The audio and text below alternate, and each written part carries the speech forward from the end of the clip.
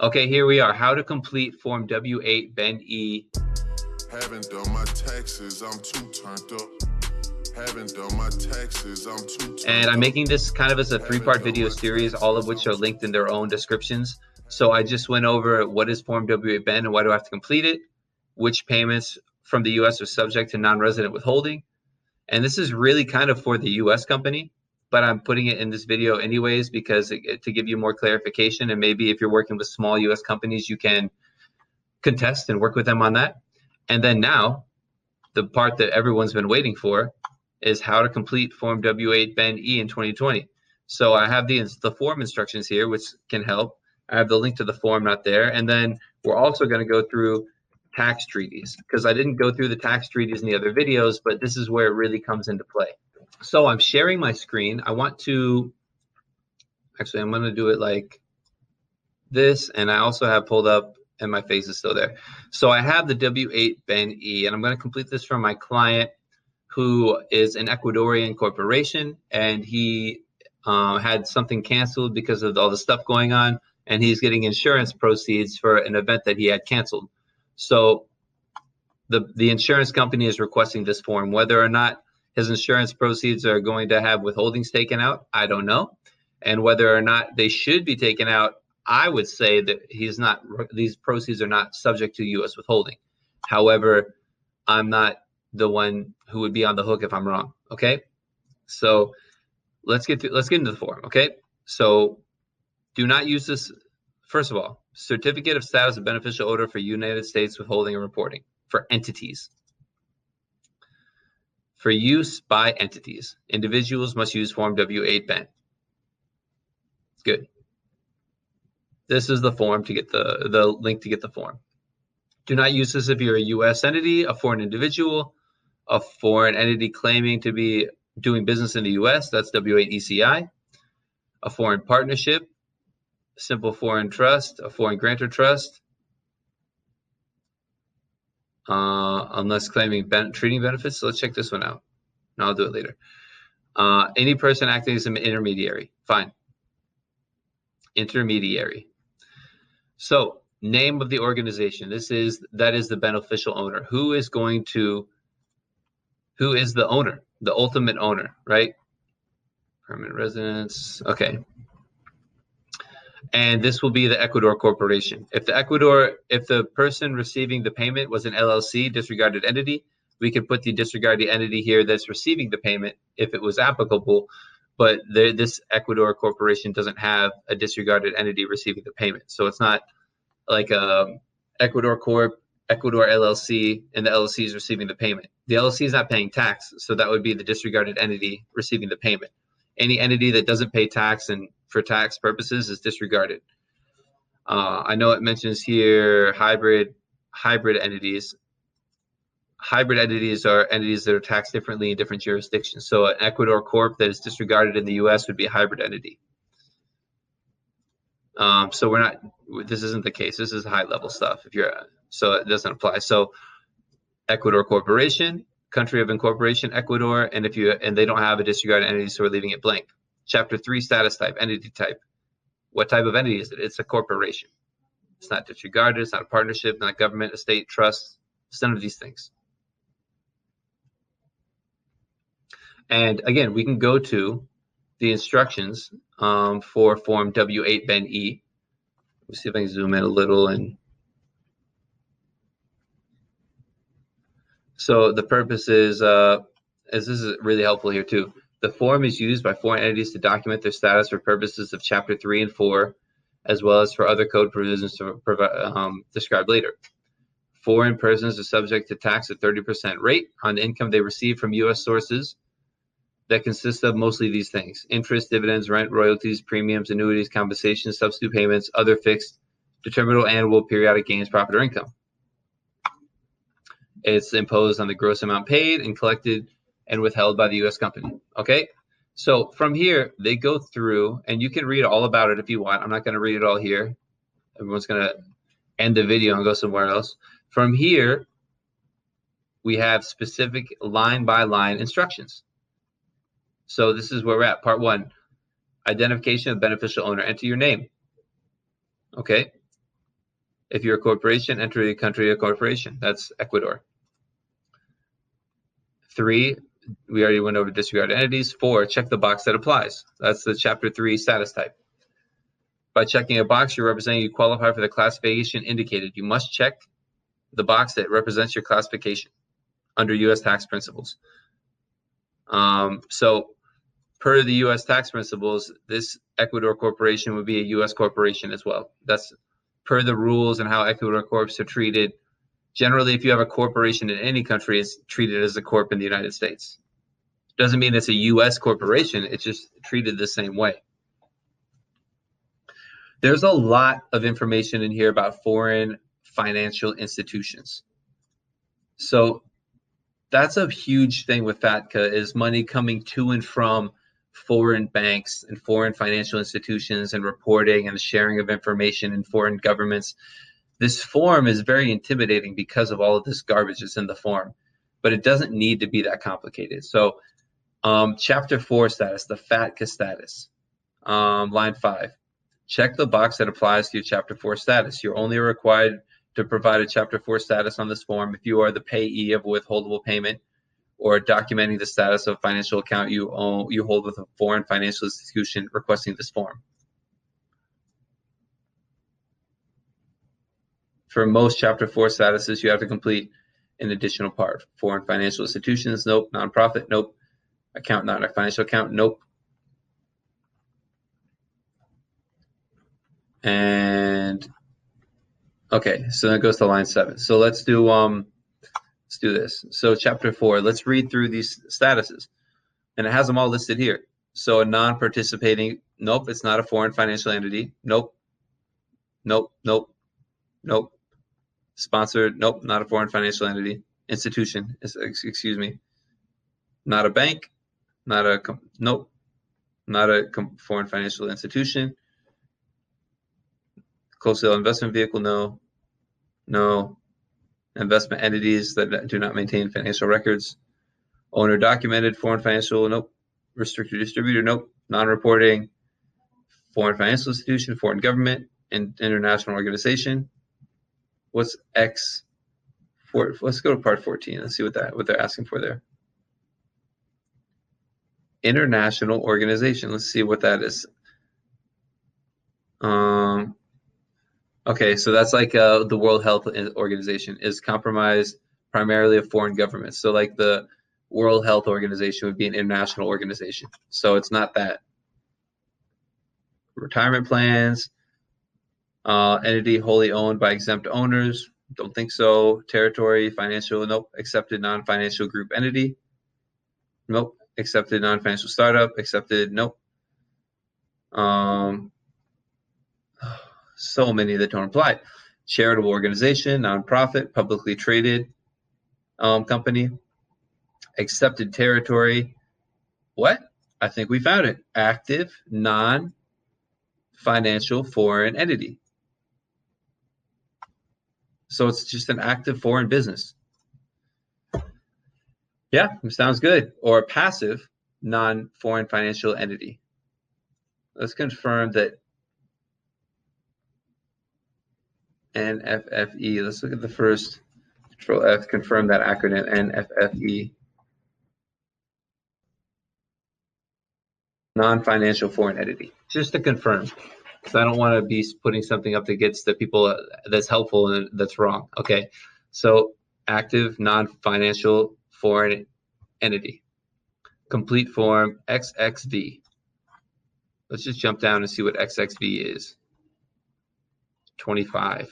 Ridiculous. XXV. I certify that, and this is a certification. Just check the box. The entity identified in Part 1 is a foreign entity that is not a financial institution. Okay. Less than 50% of the gross income is passive income, and less than 50% of the assets held by such entity are assets that produce or held for production of passive income. So that's it, right? If you don't satisfy these tests, guess what? You're a passive, non-financial foreign entity. So that's it. So we're saying active. This guy sells stuff. So it's an active, non-financial foreign entity. right? It's so ridiculous, this form. Like, it's all about, it's so high level, but so many regular businesses have to complete it. Line 6, let's go back to the instructions. Done with you, done with you, done with you. Check out line 6.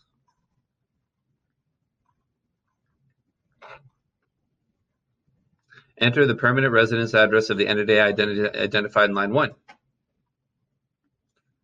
The address is in the country where you claim to be a resident for purposes of income tax. Cool. So Ecuador Street, Quito, Ecuador. Obviously, that's, you know, whatever. That's not right. Line 7, enter your mailing address only if it's different from 6. So we're going to say it's the same. No mailing address. Okay, line 8, enter your U.S. employer identification number, your EIN. An EIN is a taxpayer identification number for entities. If you do not have an EIN, apply for one on Form SS4, application for identification number, if you are required to obtain the U.S. TIN. So if this is something that's going to happen and you're going to get withholding taxes on according to your activities, then you probably want a U.S. tax ID. Right now, just specifically now because of what's going on, the IRS isn't processing EINs. It's kind of a headache. If you don't have one, just submit it and see what happens, especially if you don't think you should have withholdings. But if this is something that you're dealing with and they're withholding over and over every year, and you know you're getting royalty payments and there are withholdings, then give this number. But again, if you don't have it, just give it to whoever you need to give it to, right?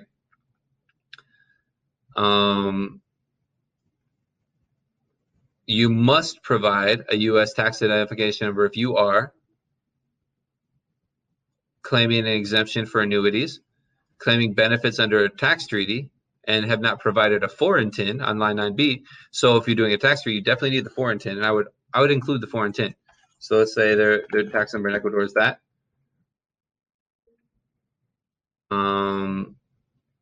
However, TIN is not required to be shown in order to claim the treaty benefits on the following items of income: for dividends, interest, royalties, securities, stocks, obligations.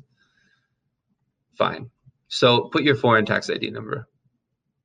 Cool. So that's 9A, that's 9B.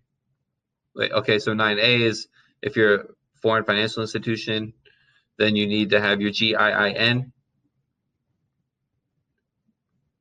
Okay. Actually, there's more to it. Reporting Model 1, direct reporting, NFE, trustee, document as foreign person, providing this form. You are required to enter your GIN, your GIN on line 9A if you're a trustee. If you are not, you must provide if you are non-reporting IGA. None of this applies. So I think the GIN number, and I don't even know what that number is. I'm not going to pretend I do, and I didn't research it before. What is a GIN? FATCA registration list. Okay, so you need to register for FATCA to get that number, and if you're not required to register, then you don't have to get the number. Let's go back to the instructions and go to the go to line 10. 9B, line 10. You can basically make up a reference ID number. This line may be used by your agent to include any referencing information that is useful to withholding agent for documenting you. For example, if you're associating two different things, you might want to use 10 to make the association clear. Okay. So that's that. That's like page 1. This is like the majority of what most people need this thing for. It's so much information for a name, Ecuador, a name, a country, check the box. Probably check one of these two, and then put an address and your foreign tax ID. And that's like what most people are going to be using this form, like be completing.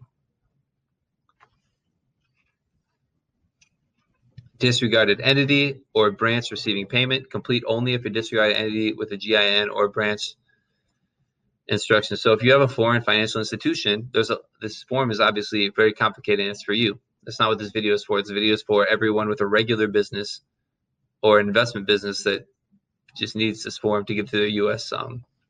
payor. Okay. Perfect. So now part 3, claim of treaty benefits. This is very applicable. This happens to affect a lot of people. I don't think there's not a U.S. tax treaty with U.S. and Ecuador. So U.S. tax treaties, A to Z. So in the tax treaties list, we don't have Ecuador. So honestly, we can't do anything here. If let's say we were doing something, I use Venezuela because it's the only Latin American country, ironically, really with a tax treaty. I don't know what's going on with the U.S. Mexico has a really good tax treaty, but they're literally our neighbors. But no other Latin American countries have one. It's pretty crazy to me, except for Venezuela. So let's look at Venezuela's income tax treaty. So if you go to dividends, because dividends, remember, are reportable payments. They have a little thing here. However, such dividends may also be taxed. Okay. I don't want to, this isn't a treaty video, but 15% on the gross amount of dividends. So normally it's 30% on everything. Because there's a treaty, it's 15%. So here we would check the beneficial owner is a resident of insert treaty country within the meaning of the treaty. Check this box so that you do everything. You derive the income for which the treaty benefits are claimed, and you meet the requirements for it. For dividends, it would be, you have to pick the box that applies. Probably the beneficial owner is claiming benefits for U.S. source dividends. Well, it's easy. So you have to pick the treaty part that applies. And then you talk about the position, the special rates and conditions here. And this is you saying the beneficial is claiming the provisions of Article and Paragraph, Article 10, Paragraph 2. You can put a little quote in there to claim a blank percent rate of withholding, because again, it's a flat 30% generally. And if you're referencing a treaty, you put the treaty article and then the actual tax rate, and then you put the type of income, and then you can explain the conditions if you want. And that's really the treaty section. Again, it's different for everyone, but it's not super complicated. You just need to pull the treaty, pull the part of the income, and then fill it out correctly. What's awesome about this form is that it doesn't actually go to the IRS. It just goes to the person who's paying you. So it's kind of inconsequential. Like, you can always change it, but there's no penalties for if you do your best and do it wrong. It's really not that much risk for you. All the risk is on the person paying you. And then I don't think anything else applies. Sponsored foreign financial institution, certified deemed compliant bank, foreign financial institution. These are all just for the other sections. International organization, exempt retirement plans, exempt owners, nonprofits, blah, blah, blah, and substantial. Okay. So let's see. We checked 25 right here. Active non-financial foreign entity. Then we have passive, that's fine. And then substantial U.S. owners of passive. So this is kind of annoying. I haven't had to fill this out, but when you have U.S. people who own foreign companies that are doing investments, it's a PFIC. I don't know why you would need this form in the end, but that's fine. And then at the end, you have to sign it and certify that you have the capacity to sign it. And that's the form. So for my client, this is it. Ecuador Corporation box. Active non-financial foreign entity, address, foreign TIN. Check that box 25 right here, and then sign it and check that box and wait and see, because it's really tricky. So a lot of U.S. companies will request this form and won't do any withholding, but most will do withholding. If you think that the withholding is being done improperly and you're not subject to withholding, based on this previous video, which is again linked down below, then contact me and we can file a tax return and claim a refund for you. Okay. And that's really your only recourse in this situation. So in summary, in this video, we just talked about how to complete the form W8BEN-E. If you thought it was helpful, thanks for watching. Please give me a thumbs up, like, and subscribe. I really appreciate it. If you want to schedule a call with me to go over any questions you have for the Calls with Jim section of the channel, the link's in the description. as well as the links to these other videos if you want to get into more of the details of the Form W-8 band, why it's required, and how to do it, because I want to make it a little more complete, and I didn't want to post this whole hour-long video all at the same time because no one will watch it. Okay, so I hope this was helpful. I hope this helps you complete your forms, and I hope you don't have your improper withholdings taken out of your payments from your U.S. clients. Okay, so thanks so much for watching. I hope this was helpful. Until the next time.